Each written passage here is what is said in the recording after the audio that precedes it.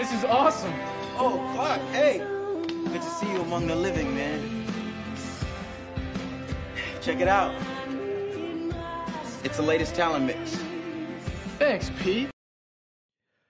Good to see you all among the living. Hello, everybody, and welcome to the Talon Mix. It's the Smallville recap podcast that can't forget about you no matter how hard we try. I'm Brian here, as always, with my pal, Zach. Zach, is there a moment you are willing to share that, God, you wish you could forget? Oh, my gosh. I mean, there's a lot of moments I wish I could forget. I have so fucking many. I'm so embarrassed all of the time. But I do feel like any moment that I am embarrassed enough to want to forget, I don't want to share here on. Yeah, right. I get you. Yeah. I'm sure there's something I would share, but I can't think of anything right now. It's all the really bad stuff. Right. I hate being embarrassed so much. No one likes it, Brian. No one likes it, but it is truly like cave into my shell. Like, I will just move to another state now. Yeah, I don't know if if you think of something, or if I think of something. Oh, we'll just I know. Batman v Superman: Dawn of Justice. Perfect. So you can watch it again for the first time. Yeah. Oh shit.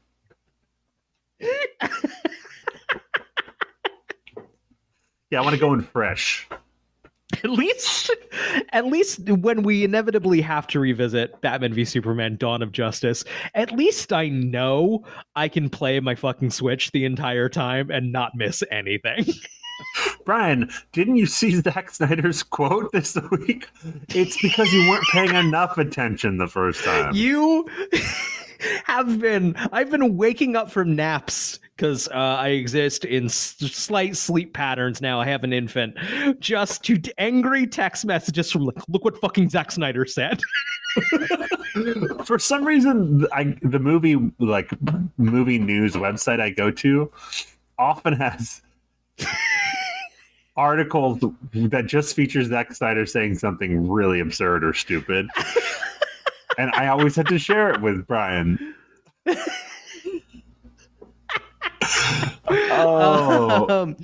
I do wonder if before recording this, I learned a show I made a while back is no longer available on the internet. The company that made it appears to have wiped it, at least from YouTube. And now, granted, while making that show, I was consistently frustrated with it and like, this isn't quite how I saw it going. But then for the company to disregard it, I'm like, actually, they didn't fucking get it. And I wonder if Zack Snyder's kind of doing the same thing. Well, what show is this? We can't say.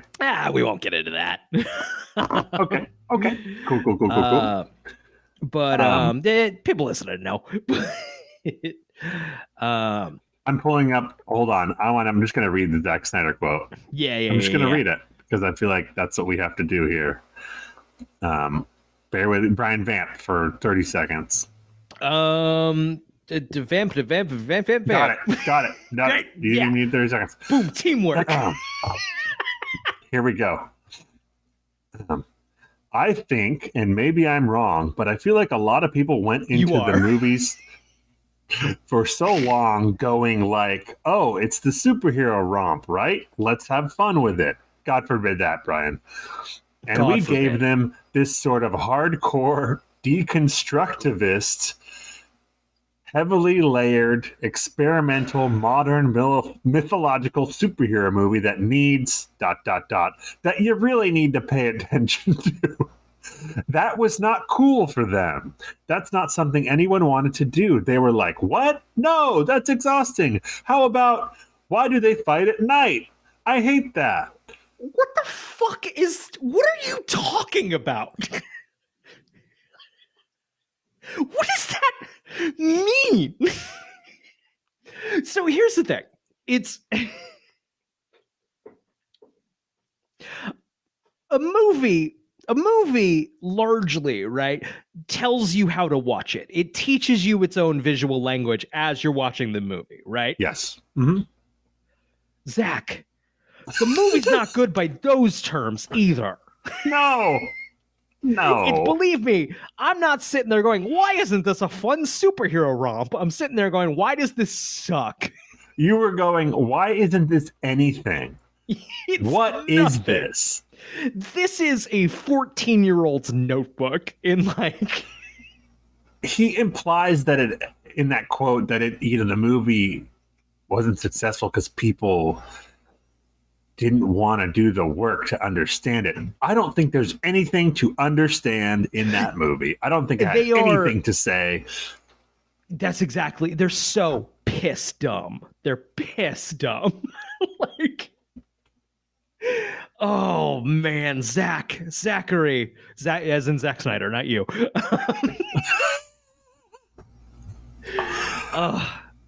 We're gonna have to get into those movies at some point. he at this point is like, he's still talking about an ex from like 5 years ago. People are like, okay, it didn't work out. Shut up. But he has this fan base that, don't get me wrong, are just take the movies I look seriously, Dad. Which, yeah, don't get me wrong, I was 15 too once, but Brian, I don't think I would have liked those movies at 15 either. I think if those movies came out when I was 15, I think I wouldn't have liked them, but I think I would have watched them more times. Like, I would have been like, oh, they're almost good, but like there's a couple of mistakes here, rather than they are fundamentally horse shit. Probably, yeah. Just because we were starved for superhero content back then. I would have owned the DVDs, right? If that makes sense. I can almost definitely. I would have wanted to watch it again when it came out on DVD, so I would have just bought it. Oh man, I don't think you could pay me to watch them again, except you can. Did I mention there's a Patreon link in the in the description of this podcast? I'm not looking forward to it. We could talk about this off air, but we got to get to Man of Steel because I want to start doing Batmans. I want to get to the 60s Batman. Let's go. Yeah. All right, we got to bang it out. Well, I have a really busy June, July. So my brother's getting married in July. So there's a whole bunch of shit with that. So we got to bang out some shows. Yeah. Switching gears a little bit, unless you have any other thoughts on Zack Snyder's 3 DC films. Man, can I talk a little bit about the cliche of like the crypto podcast bro who's like, Bitcoin, this is the future, this is where everything is going. I'm that, but for ad-based free streaming services. I am the fast streaming bro. I'm like, this is the future, this is where everything is going. And I support it, and I want it. I sent a text to you this week that was like, I think I'm just going to cancel everything that's not Tubi. I think I could live just fine with Tubi. Tubi's what I go to when I want something on my TV, man. I've strictly been watching Tubi for the last several weeks. I think I easily could just live on Tubi. That said, there are a couple of other. You know what Tubi's missing? A couple of like premium television dramas and like a sitcom. I think it's missing those tiers that a streaming service certainly wants. The closest thing that happens is the anger management sitcom starring Charlie Sheen. Right. Meanwhile, you know who actually has a lot of television dramas for free? Amazon's Freevee. They've dumped a whole bunch of their Amazon Prime shows. Boom, they've thrown those on Freevee. And basically, okay, with paid streaming, your Netflixes, your HBOs, they're all just kind of like shitty Netflixes, right? I understand why it's happening, how everyone wants a piece of that like streaming pie, but it's a little like, this was better when it was all on Netflix and Netflix was the only one. This only got more inconvenient as the pie slices got thinner, and like, we're a shitty Netflix, but we have all the Star Treks, Paramount Plus. Right, yes. It's like, that sucks. What's good is, meanwhile, in the free streaming space, where Amazon, not to like support Amazon or anything, but where they're like, okay, boom, we just dumped a whole bunch of premium content on Freevee with ads. Tubi is like, we have a bunch of old shitty movies, but we have way less commercials. Actual competition that's good for the consumers all around. Like, and I'm just having a great time watching TV. Essentially, we're getting, with Tubi and Freevee, we're getting what cable was, but for free. Right. And then, it's like they're clearly trying to fill voids that each other aren't missing. Kind of how capitalism is supposed to work in a good way. I don't know what is it, Brian? Why do I want to watch something on Tubi rather than HBO Max? Like, I have some thoughts on that. Is there anything to I was kind of trying to work on an article about it. I couldn't find a home for it, so I'll just talk about it now on my podcast. So I have some theories. I think Tubi has a limited window, right? It's the movie's not going to be there forever. So I think there is kind of an equivalent of scrolling past a movie on cable and just being like, well, this is on. The hard way. I found out the hard way the other day. So I think that's an element. I think, and this might just be me, I think the commercial breaks make it a little more non-committal, which is, people talk about, like, I don't agree with them because this is a dumb take, but like, oh, just take the movie and then split it up into 20-minute episodes and then I'll watch it. Because like they can easily like binge watch a show. I think the ad breaks create natural end points or hook points that you can kind of bail, or you're on the hook and like, all right, well, shit, I gotta watch the next act. And then it's also an element of, like, it has a vast collection of middling, like mid-tier, like thriller stuff they don't make anymore, Yes. Like I think thrillers there's and also sci-fi and stuff. I think I was talking to my wife about this, but I think to that, it also helps if you, like, on a hobby level are interested in sifting through those tiers of movies, finding the hidden gems, and like, oh, this came out and was really bad, or like, this one's not bad, this one's pretty good. I watched a Gene Hackman movie recently, and now I just discovered, because of Tubi, that there's like 4 Gene Hackman movies I've never even fucking heard of, like, all available to watch. Yeah, right. Oh God, I love Tubi.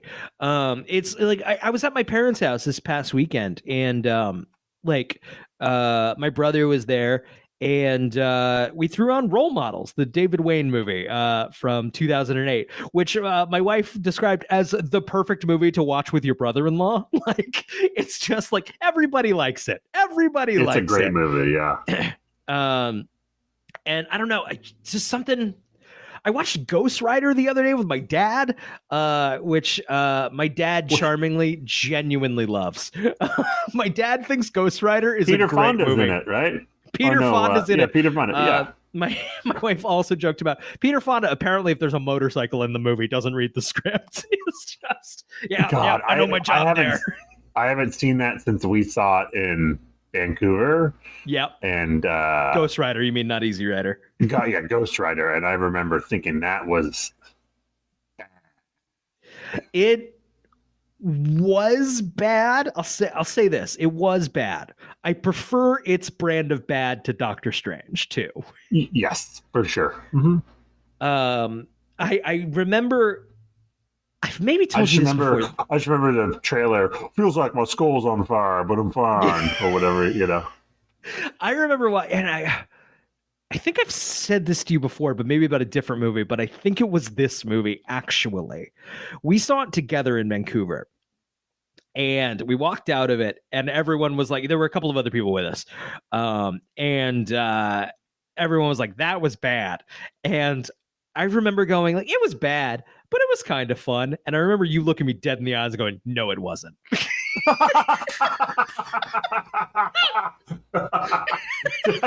I really look you in the eyes? I distinctly remember just like what you said to me was offensive.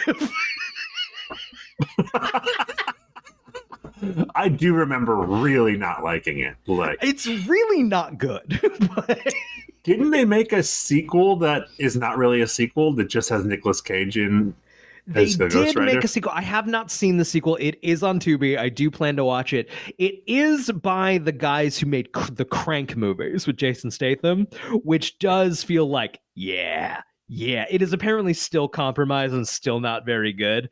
But though, you know what I do want? Don't worry about continuity. Actually, fuck continuity. Throw it in the fucking garbage. Who cares? Not me. Morbius and Ghost Rider. Oh, man. I want that so bad. That's my Avengers. That's a sign of the apocalypse. Yeah. But only if they have Michael Keaton pop up for like 30 seconds as the guy from Spider-Man and be like, oh, you put a team together? Quotations Michael Keaton, it's with the mask on and then somebody else's voice. Because I think there is a scene in this movie where Michael Keaton is not there. And it is not his voice. Oh, Michael Keaton. What's going on here with Michael Keaton? He's doing Beetlejuice now? Yeah, they're doing another Beetlejuice too. Is happening. Mm-hmm. They've been trying to get that off the ground since like I was in high school, I think. Like, right. I can't say I'm clamoring for more Beetlejuice. No, me neither. But whatever, it's gonna happen. I rewatched that movie recently. Wasn't like this is actually a it's fine. Tim Burton was a young, hungry guy with a vision, and that's cool and fun, and Michael Keaton's fun in it. It was so unique at the time. Yes, that's so exactly unique. It. Yeah. I saw the Broadway musical Beetlejuice, which actually was, I mean, it wasn't that popular. It closed, but like had a little bit of a cult following, and I didn't see it on purpose. There is or at least was, I haven't checked since the pandemic shut everything down, but there was a service where you could pay $50 and see a Broadway show. You wouldn't get to pick your show. You could pick a couple you definitely didn't want to see. But day of, they would buy up all the unsold tickets, and to day of, you would find out what show you were going to. Great if like parents were coming to town. We'll go see a show, and like tickets were like $50, way cheaper than they would be otherwise. So we saw Beetlejuice probably opening week. We happened to get Beetlejuice. Terrible. It was awful. Oh my God, it was awful. Just abysmal. I don't love musicals. Abysmal. You get what you pay for. Pretty much. Imagine if you paid that $50 and then you got to see Spider-Man Into the Dark or whatever the fuck it was called. That would have been a story, though. I would have a story about Spider-Man. That would have been great. Yes. An old boss of mine told me about a time his mother-in-law came to town, wanted to go see something on Broadway, got tickets to Spider-Man Turn Off the Dark because they knew he was into comics, and just be like, oh no,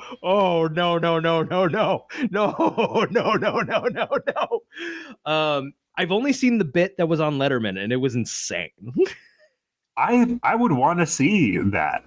Oh, I want to see it so bad. Doesn't that make you want to see it more? Yeah, so much more. I want to be stoned, but speaking of that, do you mind if I just transition right into what I've been watching? Yeah, let's do it. So once again, I was at my parents' this week and we dropped the baby off. Emily and my wife and I, went to the movie theater near my parents' house. We smoked 2 joints in the parking lot and saw Super Mario Brothers. Which is the way I would recommend seeing that movie, because it's bad, and being high was fun. I was in. But Brian, here's the question. Yeah. Is it faithful? Is it an accurate? It is an incredibly. Oh God, I had someone tell me. A friend of mine was like, it's probably the most accurate video game movie ever made, and that's that's easy to do when no one broke a sweat trying to translate like the video game to the screen. They were just it was fucking an hour and a half of Nintendo Switch footage. Like just watching someone else play a video game. More or fucking less. Like really, no one broke a sweat on anything in the imagination department. There is and I can't articulate it. If you kind of like, if you're not vibing with this and see why this is a problem, I kind of can't explain it to you. But there is a bit in this movie where Princess Peach explains to Mario that in this world there are power-ups and they give us special abilities, and you take the power-up but you lose it after 1 hit. What the fuck does that mean? That's video game gobbledygook, and you said it in a movie. Yeah. Power-up. What is that? What? That's Moon Man talk. If someone said that to me in the street, I'd be like, I'm going to keep walking. What's a hit? I know what a hit is in a video game, but what does that mean in the context of and it was like, they're like, oh man, fucking Luigi's been kidnapped. We gotta go fucking get Luigi. Oh man, we're gonna need like Donkey Kong's help. Oh, Donkey Kong's not gonna help unless you fucking beat him in a Smash Bros level, and they fucking play Smash Bros. And like, oh man, to get over there, we're gonna have to get some carts. And then there's just the fucking Mario Kart. There's literally a sequence where they're going through Mario Kart menus, and it's like, oh man, accurate to the video game. Wait, they're going Zach, through you're menus? looking at me like I'm a fucking crazy person. Oh, it's diegetic, like they're picking their carts with massive scrolling wheels where they customize their Mario Karts. It was awful. And like saying it was awful is like implies I expected more from the Mario movie, right? Sure. I say this with no to say I hated it implies more passion towards it. I have the most cynical read of it, you know? Yeah. Now, is that Illumination? I don't know. Was Nintendo incredibly protective of IP? And like, that's entirely possible. All I know is none of the kids in the audience cared. They were having a great time, which I guess is fine. I liked plenty of crap, you know? Oh, there's this other bit. Have you heard the song from Super Mario Brothers? The Jack Black song Peaches. Oh, that's all over it. Don't worry. No, there's a bit. Bowser, who is played by Jack Black, is at a piano and he sings a song about Princess Peach. And this has kind of become part of the marketing. I believe this has been separated on YouTube, gone semi-viral. Everybody in my theater was excited that this scene came up and applauded when it was over. Now let me be clear. This is clearly Jack Black, the very talented Jack Black, was told, like, can you just like riff a song? And he gave it like a 4 out of 10. I'm just like, here's a song about Princess Peach. And everyone's acting like that's so funny. Like, what? Like, Jack Black is very talented and has made genuinely very funny things. This is not one of them. Do you even know what Tenacious D is, you idiot kids? Seriously, you idiot children. Once again, I was stoned out of my fucking mind. I was like, that was it? That was that fucking thing? Yeah. Oh, it was bad, dude. Well, then I won't go see it. Don't. It made so much money, and it's going to get a billion sequels. It doesn't need our money. It does not. That said, I did have a fun time being very stoned in a children's movie. Real fast. I watched Brightburn. This is a James Gunn adjacent movie. I believe his brothers wrote it. He did not direct it, but his brothers wrote the script. This was their idea. And he's a producer on it. But Brightburn, was on Tubi when I watched it. Basically, Zach, tell me if this sounds familiar. A spaceship crash lands near a Kansas farmhouse, and a nice couple finds a young boy among the wreckage, adopt him, only to find that he's developing strange superpowers. Sounds familiar, right? I'm trying to place it. Yeah. The little twist here is that this kid is a creepy little piece of shit. And it's a horror movie about what to do when this kid you adopted is a little nightmare with superpowers. I would say it's a fun premise, and it never lives up to that fun premise. If I had saw it in a theater, I'd probably be like, this was a real anger. This was such a missed opportunity that I'm frustrated with it. On Tubi, had a perfectly fun 90 minutes with it. The Tubi effect. The Tubi effect, baby. Flattens the playing field. It's Elizabeth Banks as the Mama K analog. And then I forget the actor's name. He was Roy on The Office, who basically I think would make a great Johnny K in an actual Superman adaptation. But Brightburn, I recommend it on Tubi. Could be a fun Halloween recap if it's on Tubi still. Yeah. Okay. It's a perfectly pleasant one to throw on in the middle of the afternoon. One of those. Gotcha. I got one more. We've been talking saying a lot praises for Tubi.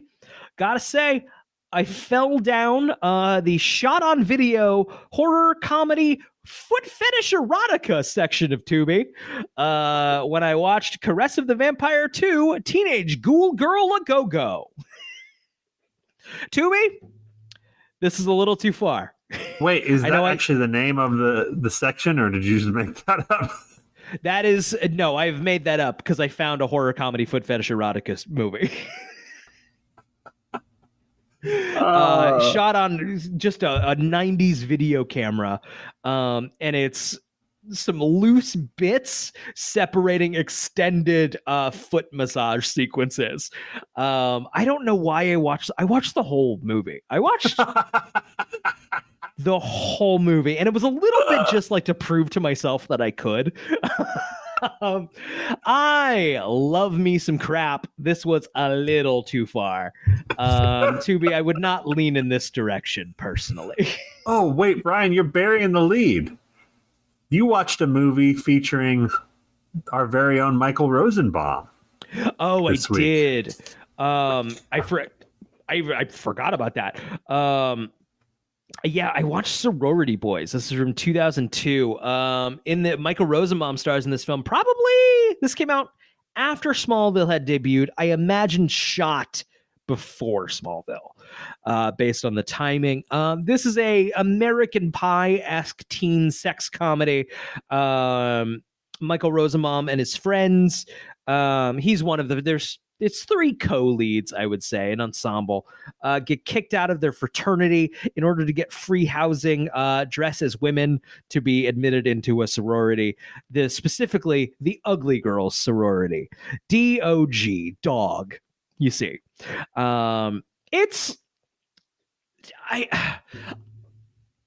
I was expecting worse. I was expecting to be way more offended by it. I was expecting way, way, way, way, way worse. They learn their lesson about treating women with respect. They're portrayed as assholes who, maybe learn their lesson. It's not funny. It's not a single cracked smile. Yeah, that's probably rough. Maybe one of the least funniest movies I've ever seen. That's rough for a comedy. That's a rough beat. That's bad. That's not a good sign. That was Sorority Boys. Don't recommend it on Reddit. Even on Tubi, don't recommend. Just avoid. There's no joy here in Sorority Boys. That's about all I watched. You can follow me on Letterboxd I watch a lot of crap. I'm on Letterboxd. I'm around. It's very entertaining. Yeah. What'd you watch this week, Zach? I'll go real quick. I told you this the other day. I've been watching Light and Magic, which is a documentary series directed by Lawrence Kasdan about the history of industrial light and magic from Star Wars up until Jurassic Park. Fantastic. If you're interested in that stuff, check it out. I can't wait to check that out. I went to check it out the other day, and Disney Plus is logged out on my TV, and my wife had all the passwords. So oh no! I have to wait until she logs back into Disney Plus, and I have to remember to ask her to log back into Disney Plus. Well, she will happily do when I ask her, but I forgot. The other things I watched, I was so disappointed because I started watching Chain Reaction, which is a movie directed by the guy who directed The Fugitive right after he directed The Fugitive. It takes place in Chicago, has a lot of the same actors. I've seen it before. I know it's not very good, but I started watching it. And then the next day I went to finish it, and Tubi had said goodbye. So the Tubi effects, baby. As a consolation, I watched a movie called The Package from 1989, directed by the guy who directed The Fugitive. Takes place in Chicago, starring almost the entire cast from The Fugitive. Tommy Lee Jones is even a major character. Oh, baby. You're basically just taking out Harrison Ford and subbing in Gene Hackman. It's a conspiracy thriller. Did I say the title of The Package? Yeah. The Package. It's fine. It's middling. But that's it's fun. That's what I'd say about like, Chain Reaction, yeah. Literally every 5 minutes, I'm like, oh, that guy's in The Fugitive. Oh, that guy's in The Fugitive.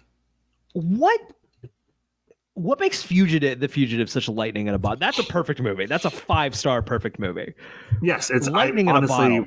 One of my favorite movies of all time, maybe my favorite movie. And this guy has never directed another movie that even came close to that. No. And he's directed some solid movies, but sure. I don't know. It's such lightning in a bottle. It's amazing. Huh. I honestly think it's the simplicity of it. Sure. It's really a series of set pieces of Harrison Ford running from bad guys or finding clues, and then interspersed with Tommy Lee Jones just chewing the scenery in the best possible way. I didn't kill my wife. I don't care. I don't care. I don't care. Oh, it's so good. Such a good fucking movie. Fuck, I need to watch The Fugitive again, dude. It's always the right time for The Fugitive. Then I watched a couple other things. I watched a movie called Sherlock Jr., which is a Buster Keaton movie, silent film from 1924. I had never seen a Buster Keaton movie before. It fucking blew me away, Brian. I can't recommend it highly enough. 45 minutes. You won't regret it. Yeah. I mean, there's a lot of shit he's just doing in camera, man. I mean, everything's done in camera. That was the only way to do a thing. You'll watch it and you'll go, what happened to us, movies? What happened? We got off to such a good start. And then I went to the theater and watched a movie called The Covenant. Actually, the official title is Guy Ritchie's The Covenant. Oh, Guy Ritchie is one of like I fucking hate Guy Ritchie. I don't like a single movie the guy's made. I've seen Lock, Stock, and Two Smoking Barrels. I fucking hate it. I generally enjoy his movies. Like, to me, they're almost always 3 stars or 3.5 out of 5. Like, there's always stuff in them I'm like, that's stupid, but I almost always enjoy them. This one is not his usual brand. Did you like the live-action Aladdin, Zach? No, that one I didn't like. I didn't see it. But this movie's not his usual brand. It's not like British crime guys or anything. It's Right. Jake Gyllenhaal is a Marine in Afghanistan, and he becomes friends with the Afghanistan interpreter, but then he gets attacked. Okay, The I guy know this. Yeah, I know the the guy saves story, his yeah. life, and then he Right. has to go rescue the guy. It's basically like a, how would you describe it? A rah-rah military Right. movie with some commentary thrown in about how we had abandoned the people in Afghanistan. Sure.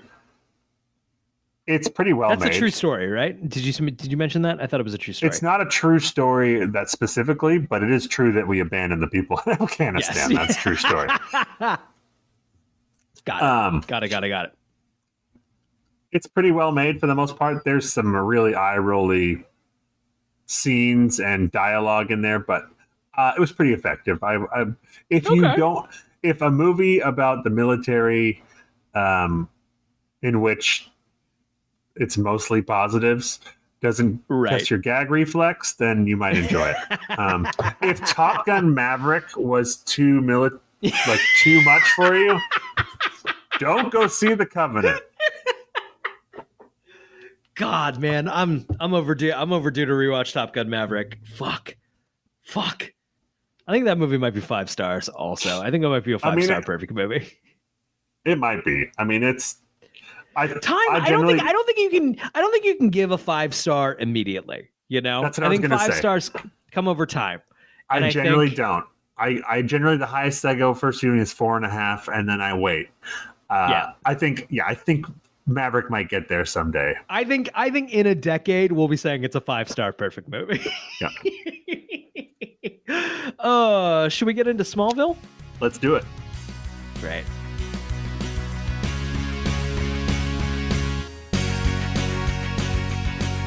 This week, we watched Blank. It's the 19th episode in the 4th season of Smallville, the 85th episode overall. It aired April 27th, 2005. Man, as these numbers get bigger, I can't believe we've talked about 85 episodes of this show.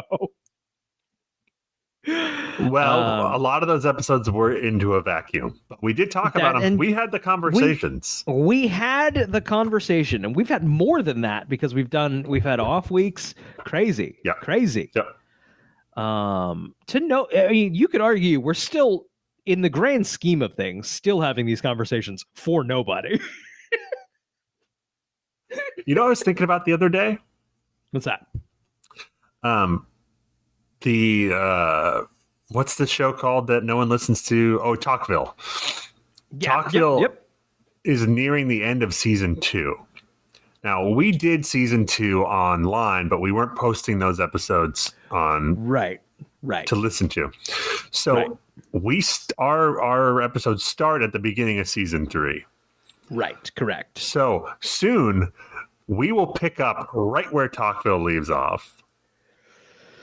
Yeah. That's a good time to jump in, Talkville people. Should we be promoting this?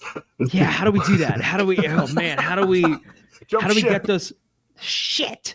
How do we do that? Do you want to hear us pick up right where Tom Welling and Michael Rosenbaum leave off, and also 45 minutes of movies that came out months ago, years ago at this point? What is this podcast, Brian? Great question. Oh no! So they can now soon they can listen to Talkville and then listen to ours right after. If you want more from people who weren't involved in the episode. Just backseat quarterback.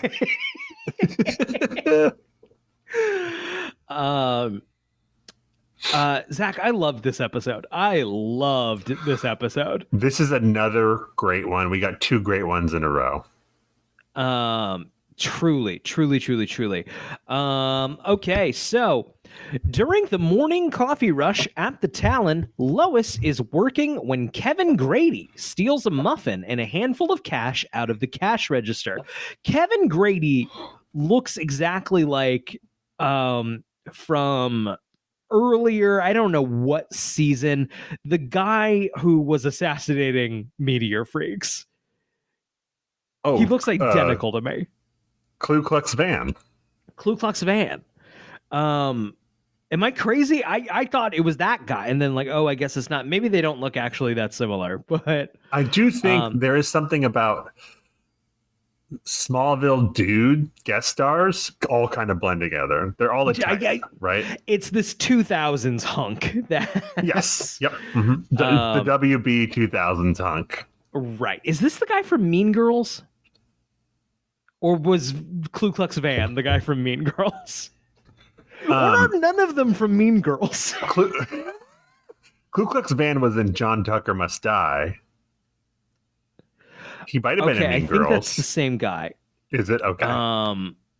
Interesting. Okay. This guy just looks like that guy. It's the eyebrows, I think. And sharp features, dark hair. Okay, so Kevin blasts Lois with a green flash of light. Instantly, Lois has forgotten the incident, and Kevin strolls away casually for memory loss. Memory loss. That's one of several that we will get in this episode. Ooh, in this opening. Yeah, that's true.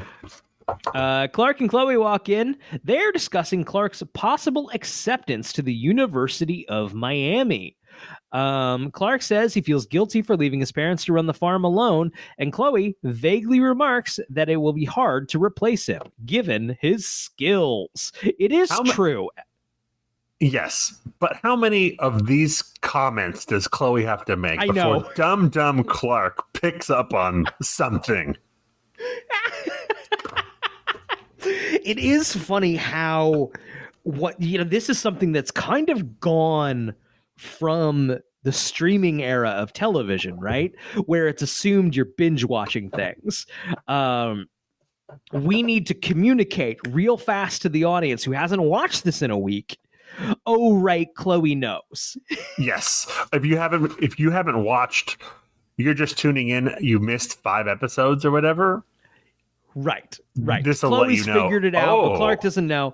So, but in the world of Smallville, Clark can only be the biggest dum-dum. Yeah, I mean, she said it like 13 times.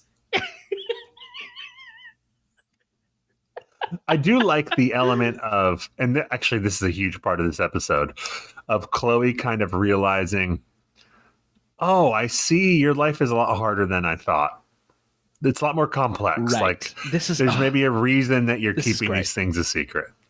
And like her being like, oh, I never thought of that. I guess that you would be kind of hard to replace out on the in the farm. Yeah. Which you'd think Johnny K would be, who now Johnny K would do the right thing and would know his son's got to go off to wherever he's got to go, but like also would be like, what the fuck are we? Oh, but the farm's going to go down because you are an entire staff of people. We've established he could just go to school in Miami and run home to do the chores real quick. Which, yes, like you gotta come home. Right. Or maybe like once a week. Right. Anyway, Clark, buddy, enjoy your newfound freedom. Oh, also, you are tied to this farm for the rest of your life. You have to. This doesn't operate. This you doesn't need an operate. Hour a week of your time. 1 hour a week. Including transpo, probably. Yeah. Yeah. Oh, man. Okay, so before Clark can reply, she changes the subject by giving Lois her order. Lois announces they've been robbed. So Clark notices the back door swinging and goes into the alley to try to catch the thief. He stops Kevin's car just as he's about to drive away, and Kevin blasts Clark with a green flash of light. He is knocked back, and in a flash, Clark's memories zoom past. I think we get a Pete Ross thing here. That'll probably be Pete Ross's last appearance for a while. Memory loss. Memory loss again. Chloe finds Clark in a daze, and when she asks him if he's all right, he merely asks, "Who's Clark?"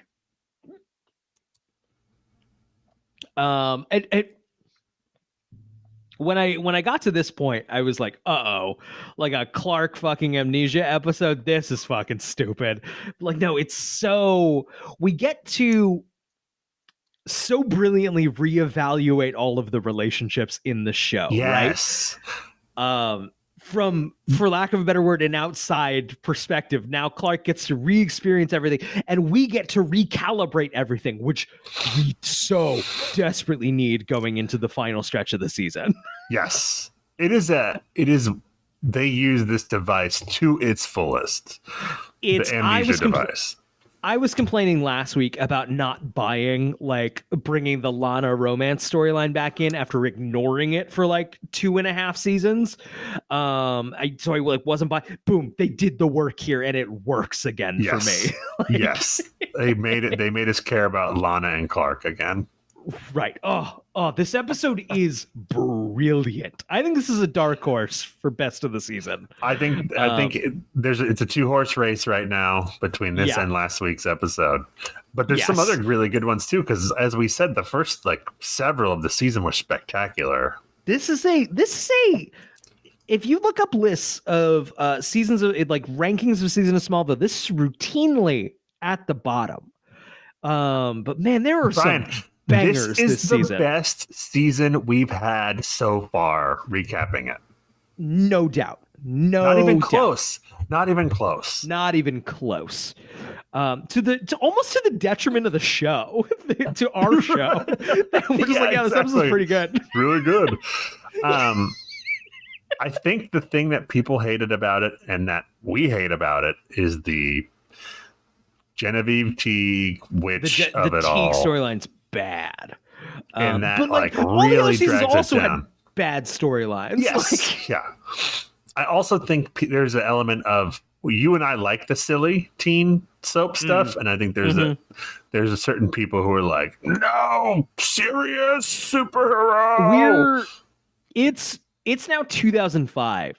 Batman Begins is coming out this summer, and is going to change everything.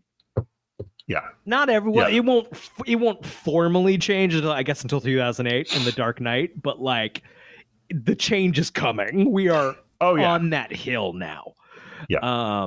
And all the sillier comic booky stuff is gonna look a little not quite right.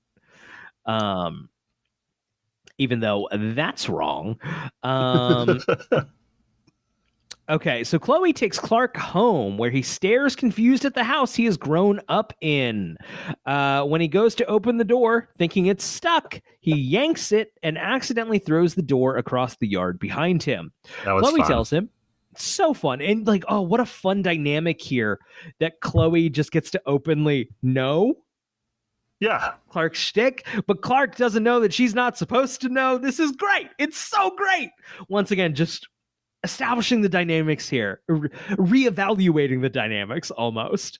Lois is home, and she tells Chloe that Jonathan and Martha are in Metropolis for a cardiologist appointment and won't be back today. I had wondered if this was a casting thing, they weren't available, but actually I think the issue here is if Martha and Johnny were home, that would just be, we'll take him, and they fix the Clark problem. Goes to his room. Clark goes to his room. Right. So actually it was very we have to have them not be here, or this story doesn't happen. But my favorite part is, when Chloe brings Clark in and Lois is there, she's like, what's his deal? And Chloe says, it's nothing. He has amnesia. Yeah, right. And then Lois says, also it's nothing again. Which should tell you something about this show. Yeah. Right.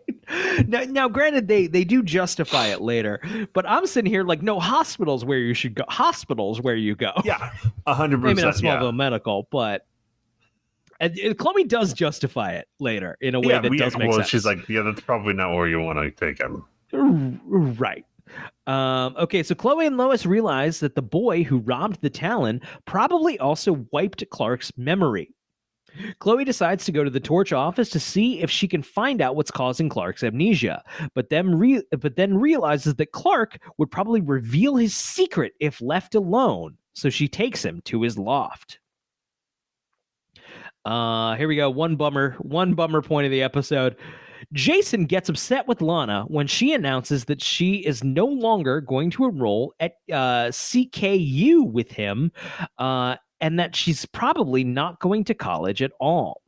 She also states that their relationship has changed outside of Paris. Angry, Jason yells that he has done so much to protect her, because we need a reason for me to leave this show that I am a main cast member of this year.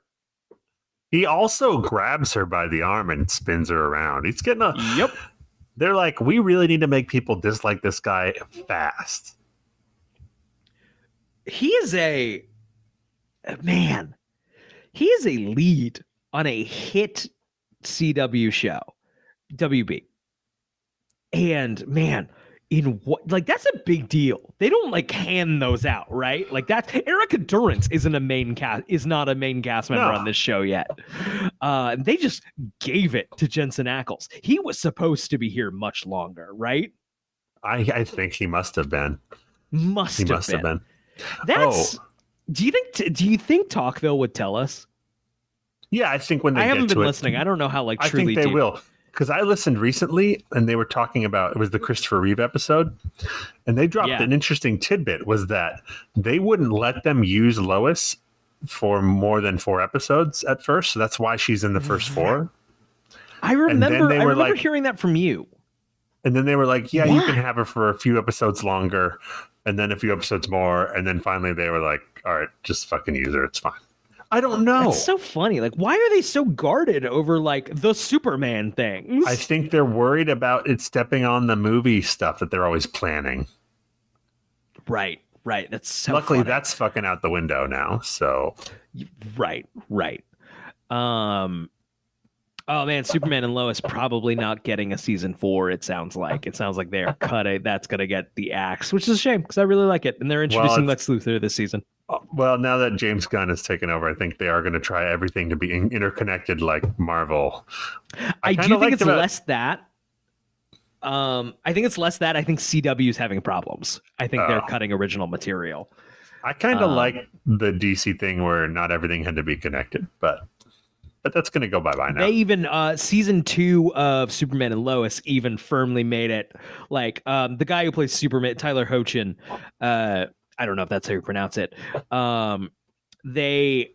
Even though he was on Supergirl, they've established that's not this. Right. They've dealt with some multiversy stuff. The wibbly wobbly sci-fi premises. They've had some real Rick and Morty storylines on this show.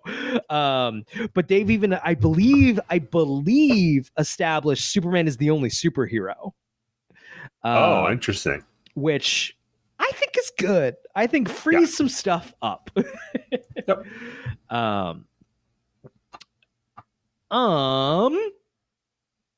Okay. Chloe explains Clark's own powers to him by telling him her theory that he was affected by the meteor shower and has superpowers. That makes exact sense. I was wondering, like, is Chloe gonna magically know everything? Nope, they keep it consistent. That's basically what Clark should have told her years ago. Could have gotten away with this years ago.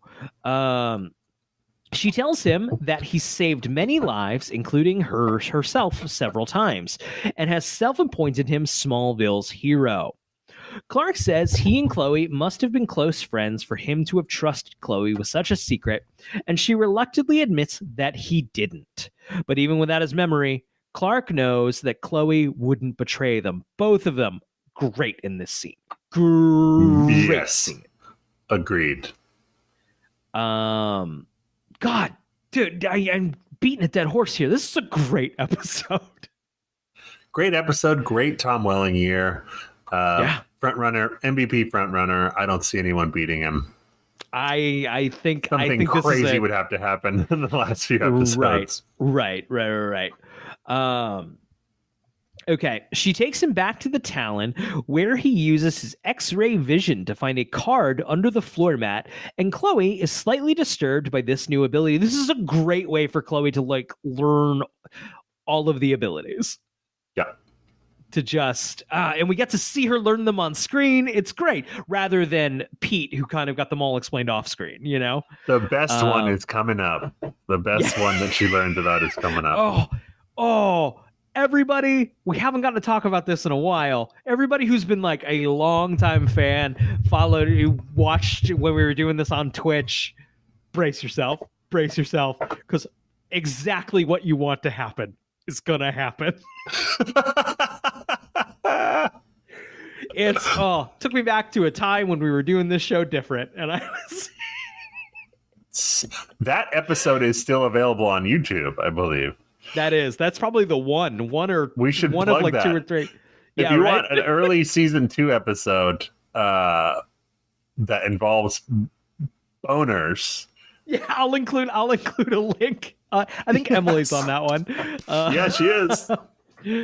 I'll include a link, and you can get a look at what the show looked like on Twitch when I didn't think anybody would want to listen to it later, and I'm thankful that has been wrong, I think. Okay. He muses why he doesn't tell everybody what he can do, and says he doesn't want to go back to a life of lying to everyone and not being himself. Man, it just, once again, just applauding this episode of like, that's the central core emotional issue for Clark of the show, and we've kind of lost it a little bit, right? Of like, I want to tell people, I want to be myself, but I can't because it's too dangerous. Right. So to literally work in a story where Clark gets to literally question that of himself, of like, why am I doing this, is so good. Smart writing. This is great television. Who wrote this episode? This is Brian Peterson and Kelly Soders. Oh, those are the two that will take over when these guys leave. They take over as showrunners. Yeah. Got it. And you are a pretty big fan of their work on the show, right? Yep. Started here, I guess. I mean, I think they've been on the show probably since the beginning, but yeah. Okay. Just talk about getting the characters in a real way. Absolutely. Okay, so Chloe asks him to reconsider coming out, at least until his parents get back. Just then, Lana exits her apartment, and Clark falls in love with her all over again, setting a lamp on fire with his boner heat vision. They're so good at making that so explicit. It's so we can confirm. We've questioned this before. Has he mastered it without boners? No, he's getting a boner every time, definitely.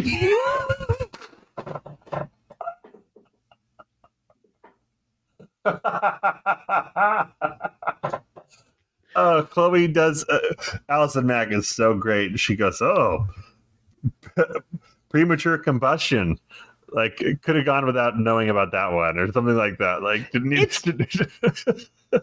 It's also though, like, you know, those moments where you like see someone you're attracted to across the room. It literally happened when I met my wife. You know, she was at a party, and I'm like, I am very attracted to that person, and I want to go talk to that person. I definitely didn't like have a raging, uncontrollable erection when I walked up to her. You know, like. That's how strongly Clark feels about Lana, okay? He's also, to be fair, he is 17 years old or 18 years old. That's true. Yeah, so right. At 17, it might have been a different story. Yeah, he might have straight up got a boner. Like, maybe not a full-on one that other people could see, but you would be able to feel it. Yeah. Like, that's fair. That's fair. Your underwear got tighter. I didn't take the 17-year-old into account because Tom Welling is fully 30 years old. Oh. Okay, so staring at Lana in wonder, he breathlessly asks who she is, and Chloe sadly informs him that Lana Lang is the love of his life. That night, Lois goes to visit Clark in his loft, who is looking at pictures of Lana and studying drawings of the Kawachi Caves. Love me some Lois Clark heart-to-hearts. Love it. Love it. He throws the picture down frustratedly, to which Lois states that he normally has better control. He asks Lois how he's supposed to keep control and know what to do. She tells him to trust his gut. Lois asks him what he can tell about their relationship, and he correctly guesses that they don't get along. Lois's line here is, just because you don't know all the pieces doesn't mean you can't play the game. Yes. And it's good. Great. It's great. Everyone's great. Lois tells him that he's on the right track and leaves. Clark picks up one of the pictures of Lana and looks at it. Okay. The next day at school, Clark approaches Lana and asks her what happened to their relationship. She says she doesn't know, and Clark sadly realizes it was something he did. The needle drop here is buck wild. This is peak Smallville level needle drop. Needle drops coming on strong late in the year. Oh yeah. I'm scrolling down. This is Let Me Go by Three Doors Down. Yes. I knew it as soon as I heard that fucker's voice. I was like, oh, this is Three Doors Down. This is a very specific sound. Three Doors Down. Three Doors Down is forever. Not that I don't think anyone out there is really a Three Doors Down fan. I think they're a band that just existed. But I will never get out of my brain as long as I live the awkward image of Donald Trump singing along to the song Kryptonite at a song he clearly didn't know at the inauguration, at his inauguration. Oh, because Three Doors Down was the only band that would play his fucking inauguration. Oh, that makes total sense. Because the thing I remember about Three Doors Down is that for a couple of years there was a terrible music video that they did for the military that played before movies, and it was weird. It was I don't like, think I've seen that. Citizen Soldier was the. Oh boy. I also remember they, of course, had that song Kryptonite, which hasn't been featured in this show yet. I don't think so. That's weird. That's Maybe weird that this was the first three. They're waiting for it. Right. Yeah. You can't blow your wad on that one. We already had the fucking Enrique Iglesias one. So I grew up in a town called Wallingford in Connecticut. And the mayor there, he's still the mayor. He's been the mayor as long as I've been alive. Is a weird guy. He's a weird guy.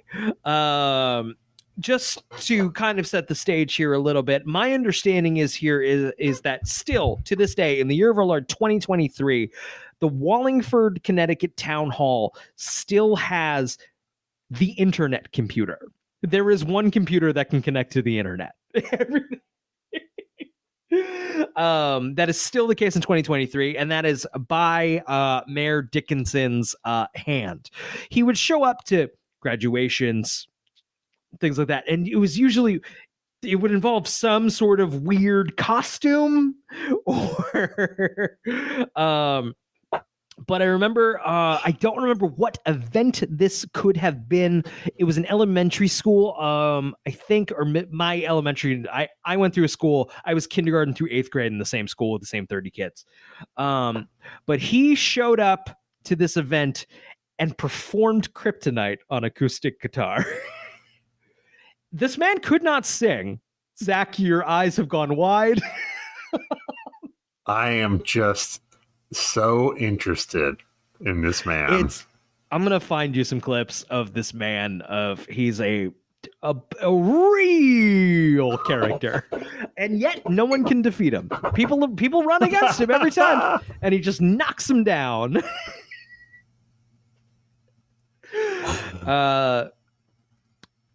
Anyway, that's our Three Doors Down.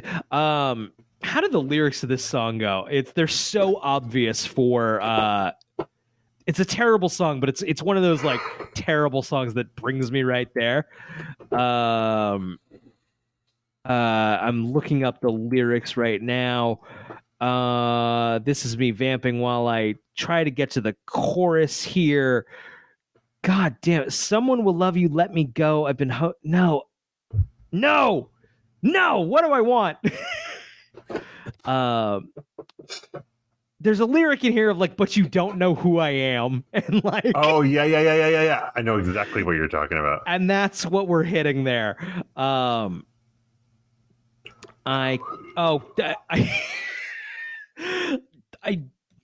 was reading these lyrics and like these aren't it, because I have a Haley Steinfeld song that's also called Let Me Go.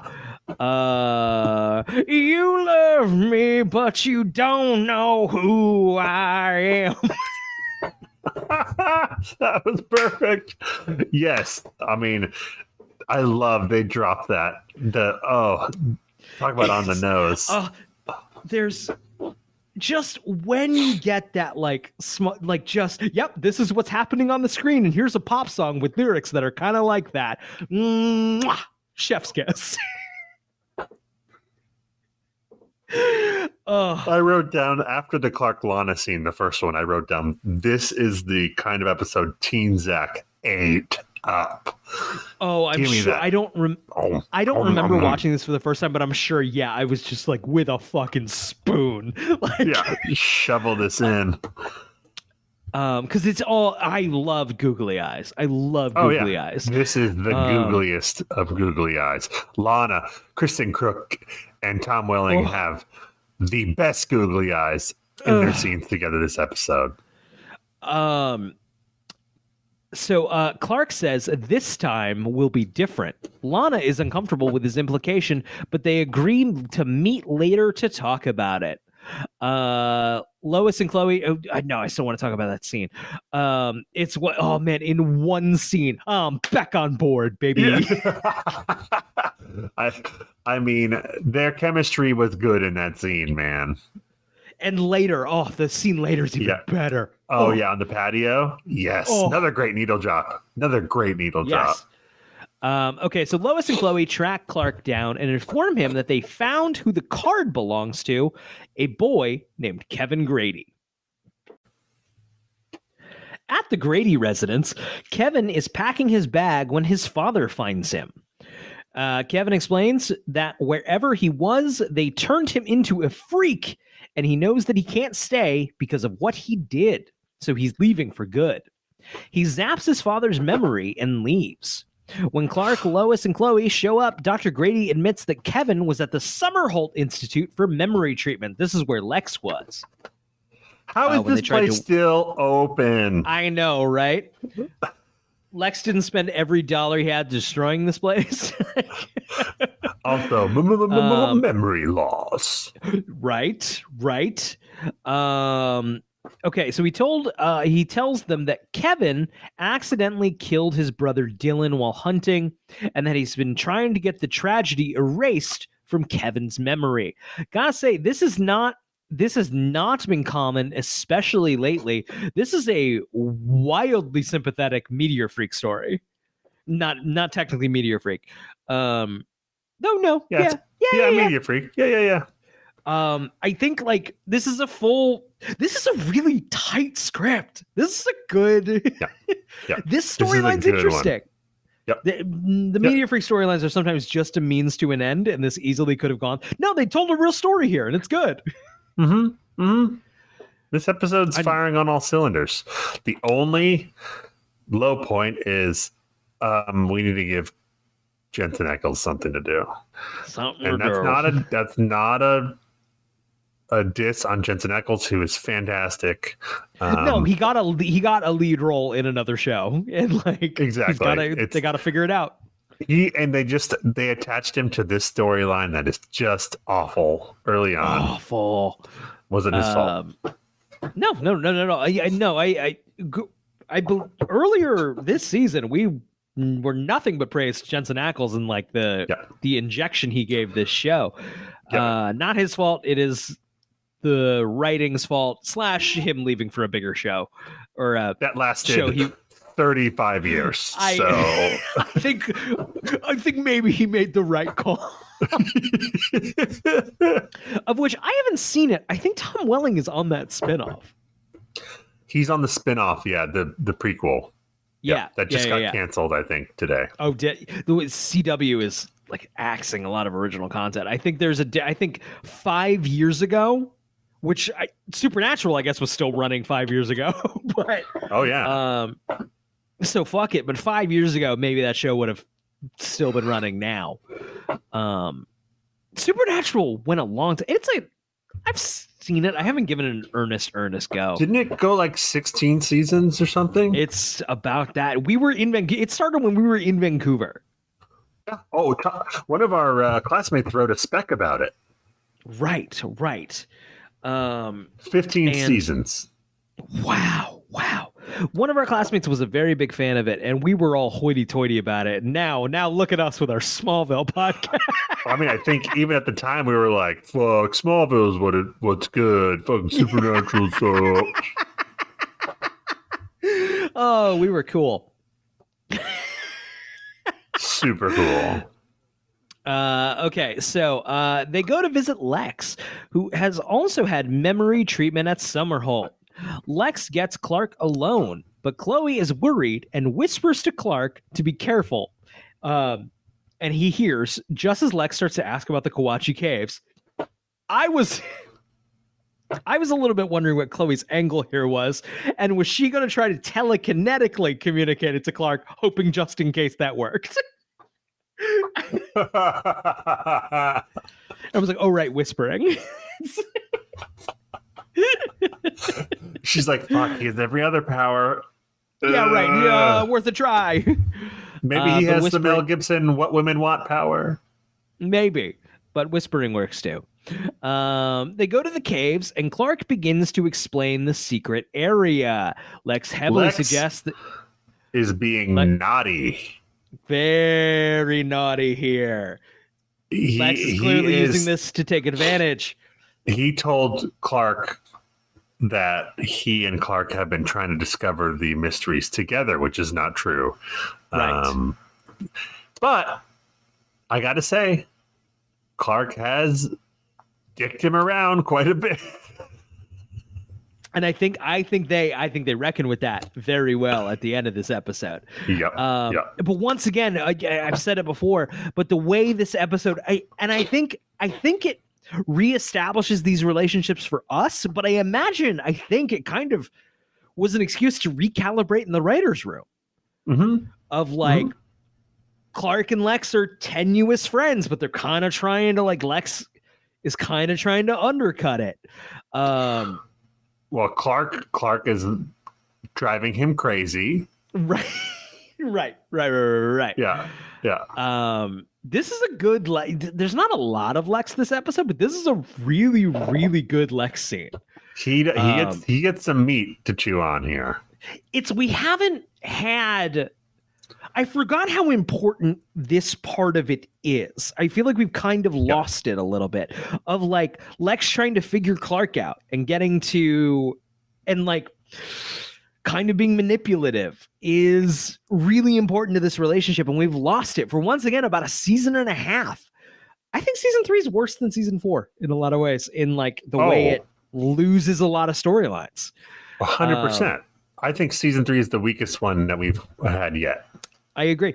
In the way it just fumbles all these storylines that are like, wow, really, really key to these characters. And like, why we give a shit about them in relation to Clark. Right, so exactly, why has Clark not been interacting with them? Yeah. Let's separate Lana and Lex from Clark. Yeah, right. But if I recall, season 5 and 6 really lean into the Lex Clark dynamic, especially as their friendship kind of deteriorates more and more and more. I remember feeling like 5 was a highlight watching it at the Yes. time. I don't know if I'll feel that way this time. Yeah, I remember the same. I think 5 is because they graduate from high school, so it's a whole bunch of new stuff. Right. Yeah. Kind of an excuse to what was the community called it the repilot. Yes, exactly. Yeah. Okay. So Lex heavily suggests that Clark show him the drawings. Remembering Chloe's warning, Clark avoids it by saying he needs to get back home. Chloe sneaks into the Summerholt Institute and finds video files of Kevin's treatment. Just after she emails them to the Torch, glad your school newspaper is going to break it, a hand grabs her from behind. Clark goes to the Torch to find her, but only Lois is there, viewing the videos, which showed that Kevin did not kill his brother. But someone let him believe he did. Just burping straight into the microphone. The scene ends with Clark zooming away and Lois doing Clark. We should have kept track of those too. Yes. Every time Clark pulls a Batman. So he leaves to find Kevin and to tell him the truth. He finds him in the woods where his brother died. Kevin seems a bit guilty that all of Clark's memories are gone. He mentions like, oh no, it's only supposed to be like a couple of minutes. But Clark is different. Clark encourages Kevin to remember what really happened. Emotional, Kevin realizes that it was his father who shot his brother and not him. Near tears, he asks Clark why he's helping him and wishes he could return the favor.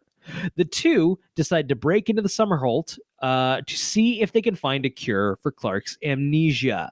This has one of the classic Smallville axe break moments where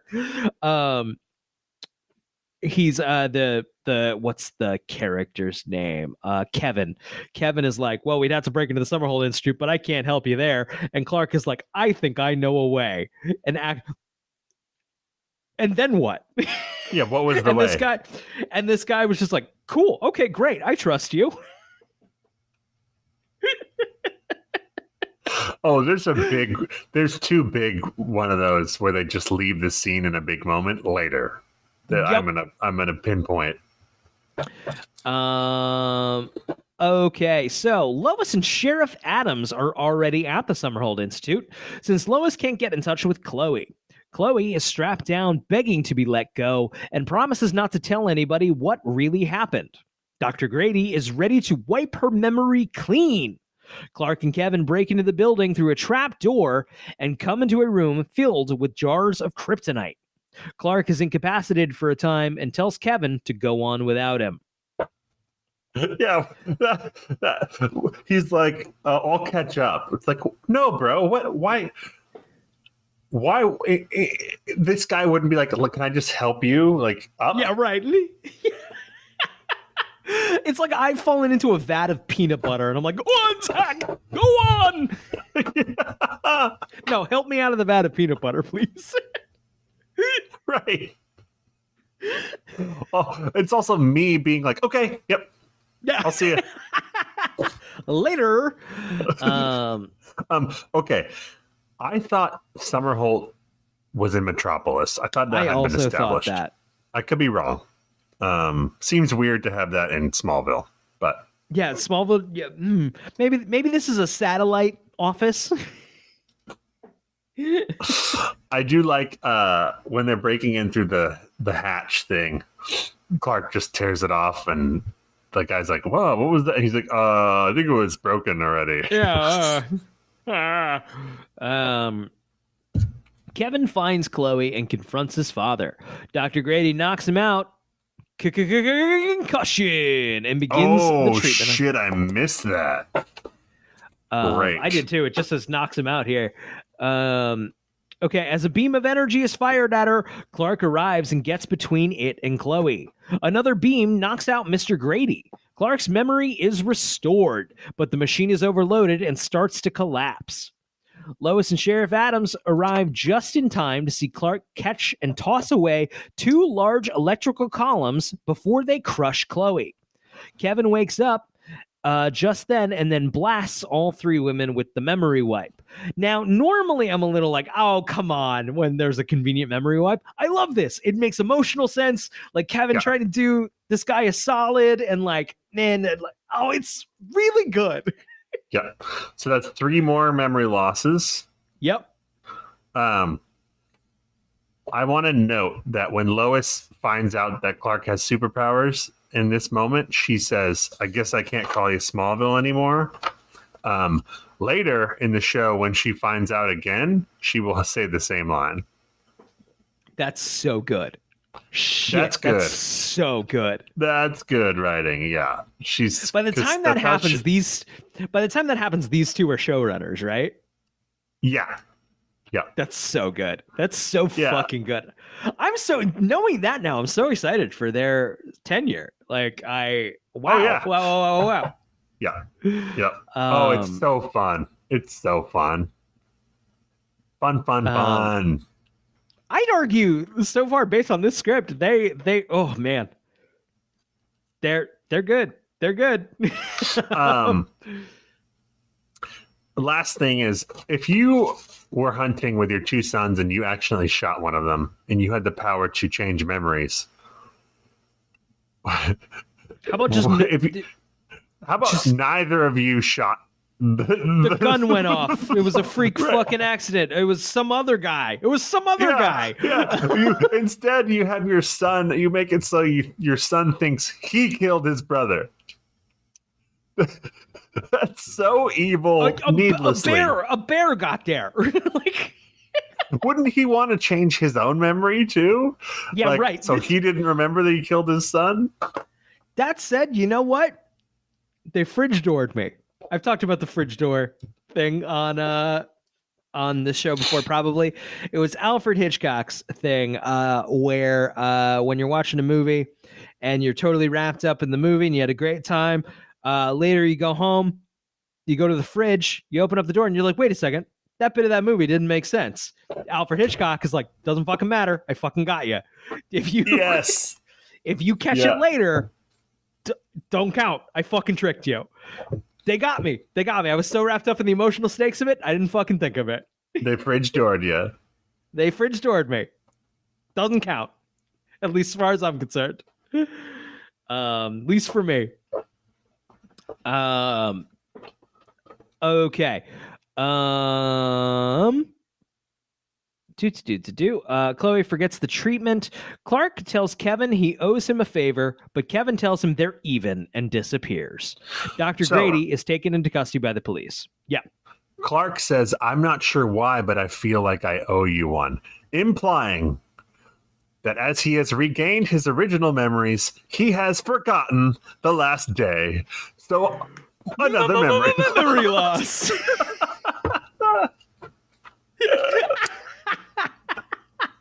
That is made explicit later, but yes. Yes. Yeah. That's glorious. How many did we get this episode? Last episode there was 9. Yeah, hold on, let me see here. Adding it up. 6. Oh, Brian, that brings the season total to 24. The only other tally that has had more than that in a single season was season 1 Car Crashers at 25. We need one more memory loss to tie the high. Wow. It is tied with season 2 had 24 overall concussions. Wow. A lot of memory loss. And we were only at 13 a week ago. Holy shit. Wow. What a showing. What a late season run.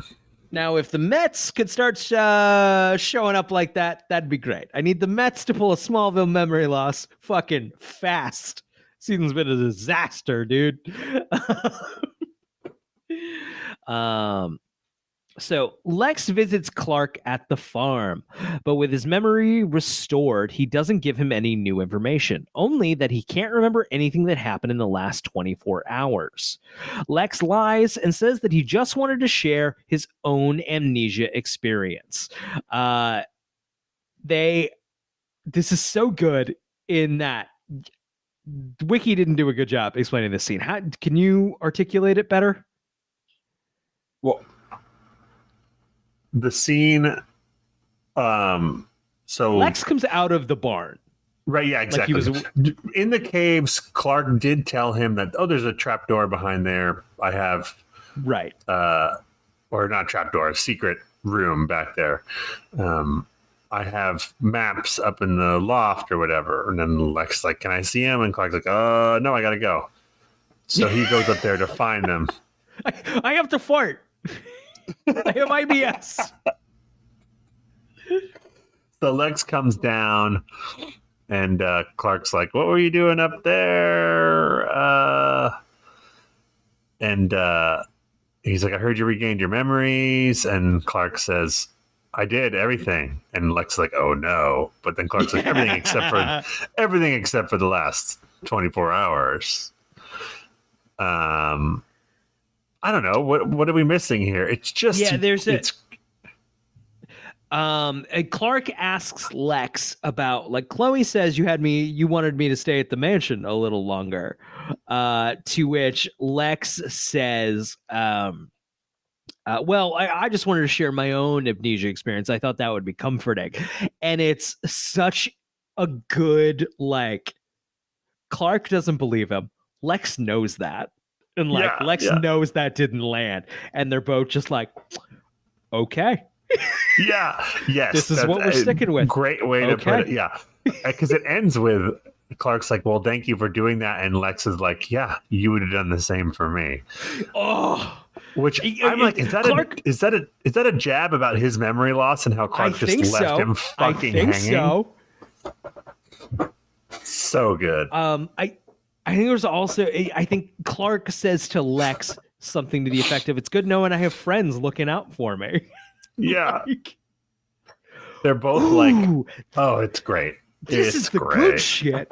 Yes. Yeah. This is what we're talking about. Shit. I think that scene is better than anything Clark and Lex in all of season 3. It's been a minute since I don't know why this suddenly turned into the fuck season 3 hour, but season 3 did give us the giant picture of Clark, so we'll always have that. We'll always have that. I also like that Lex leaves. They talk for 20 seconds and he leaves. Like, I want to come and see you. So his plan was just to leave after 20 seconds. Yeah. Oh, yeah. Hey, wanted to come and see you. Not like you want to get a pizza. You want to play some Xbox. Yeah. No, although I gotta after go. that intense conversation, it's like time for me to leave. Yeah, I guess we're not getting any Halo in.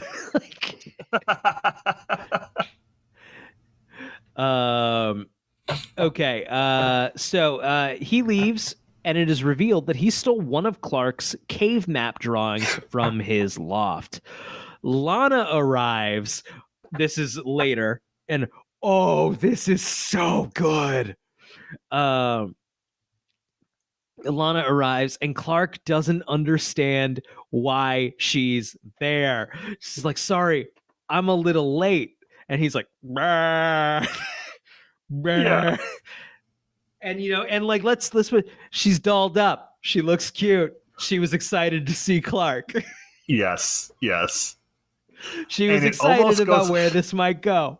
And the writers make you think, we're going to have Clark biff it because he didn't know, and it's going to be awkward and it's going to end there. But it doesn't. No. So I'll just read the scene from the wiki. So she vaguely alludes to the possibility that they had date kind of plans, but seems embarrassed and leaves because there's a line here of like, so you remember everything, aka my boyfriend.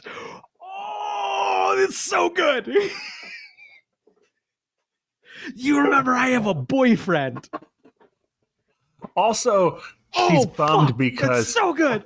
She's bummed because it was like a clean slate, and now he remembers everything. Right. So it's right. I'm it's bummed back out you to got what your it memories was. back. Yeah, exactly.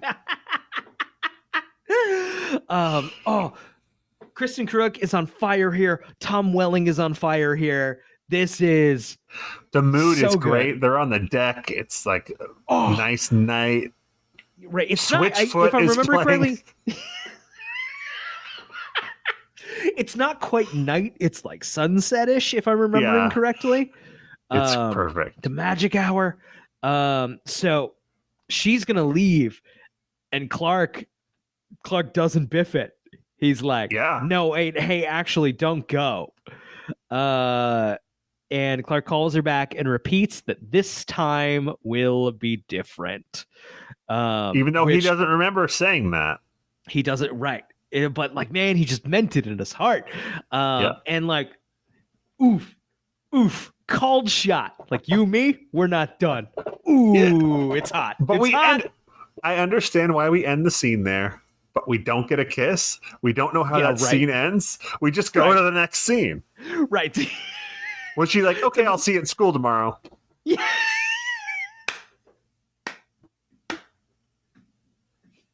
That bare minimum was followed up by some text later of like, hey, You up? what's up? Yeah, you up? Just bored. What's up? Not much. What's up with you? Just So good. so good.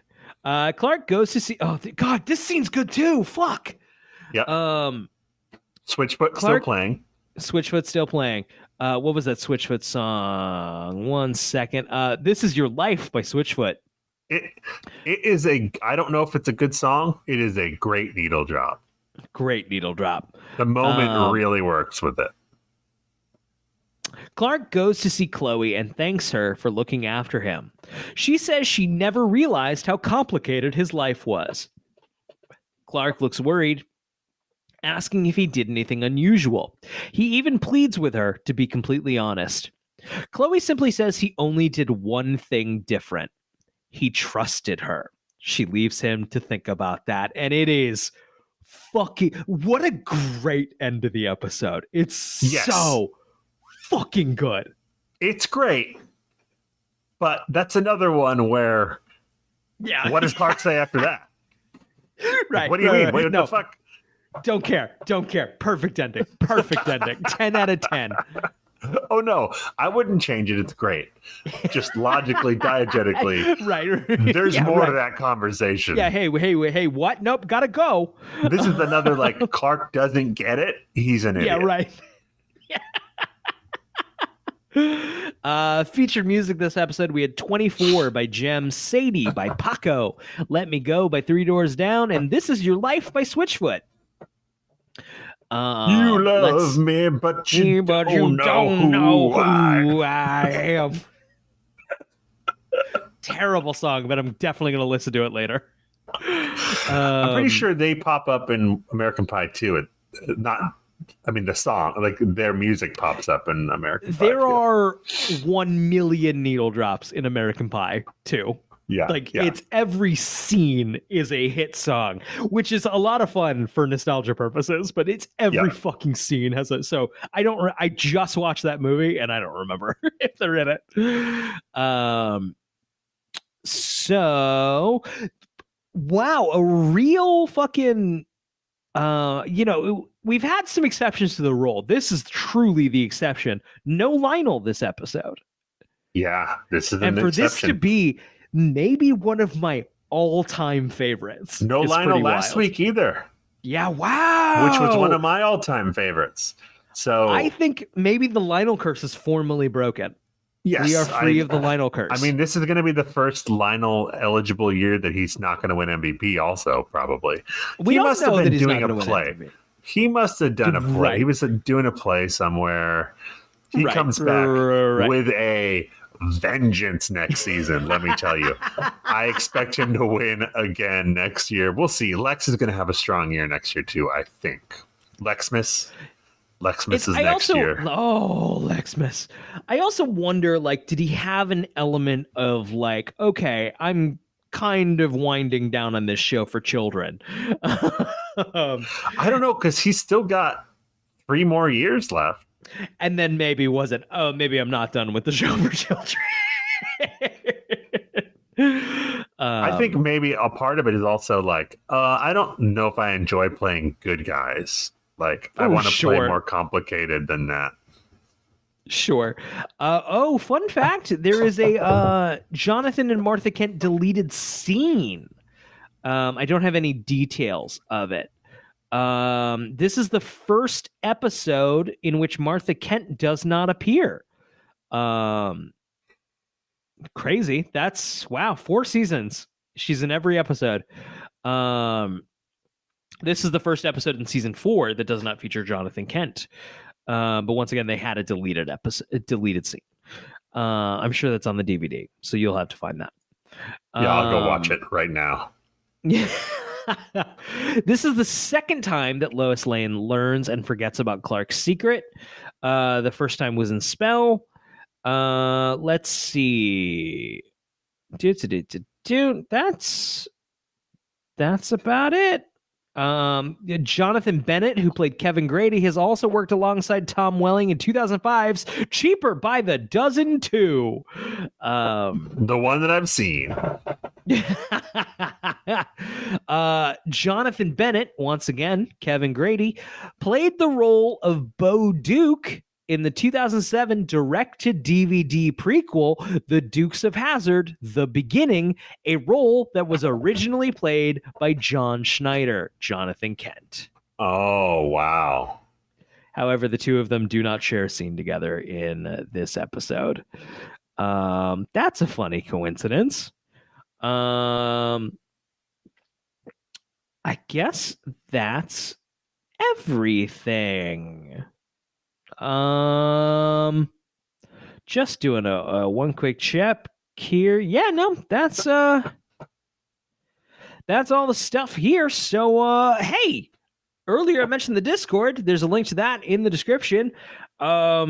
That's the best place to get in touch with us and tell us if you like or don't like the show. Though it'd be mean to join our Discord just to tell us you didn't like it. You could just not. Hey, we also have a Patreon. We're very humbled by anybody who would want to give us $5 to help support the show, but we're incredibly grateful to those who have and anyone who might be considering it. We'll get some bonus content up there soon. Sorry, I have an infant. Also, there is a link in the podcast description to a season 2 episode that we did a while back. Yes. If you want to check out what the Twitch show looked like. It is a classic. If one had to be preserved, I'm glad that one is. Yeah. I would like to go back to doing some live shows. I think we're overdue for some live ones. I miss our Discord people for sure. We need to do some. Maybe the next Smallville Awards. Maybe the season ender awards. That's the move. That sounds like the move. Hey, Zach, do you have a question for the Smallville gods? Real quick before that, I just want to say, if memory serves, next week's episode is one of the worst episodes. Oh, man. Okay. Now, I could be wrong, but I remember watching it at the time. And maybe it's because the run-up episodes have been so good that I just remember seeing that and being like, oh, God, this is like a bad season 1. Like, okay. Just a whole bunch of shit you don't care about. A whole bunch of shit. Do you mind if I read the summary to this episode? Let's do it. Clark and Lana discover an abandoned baby and take him back to the Kent farm. However, when the baby Evan ages from a newborn to a 7-year-old in less than a day, it becomes clear that he's aging at a rapid rate, and they turn to Lex for help. However, Genevieve suspects Lex has the Chinese Kryptonian artifact and orders Lionel to either recover it or risk putting Lex's life in danger. Does that sound just awful? I don't love the Genevieve Teague is featured in the description. I mean, I'm into baby growing too fast and Clark and Lana having to deal with that, but we'll see how effective that actually ends up being. Yeah, I hope I'm wrong. I hope my memory's wrong. We'll see. I hope so too. I doubt you are, but Yeah, that's my question for Smallville Gods. Is my memory correct? good night, everybody.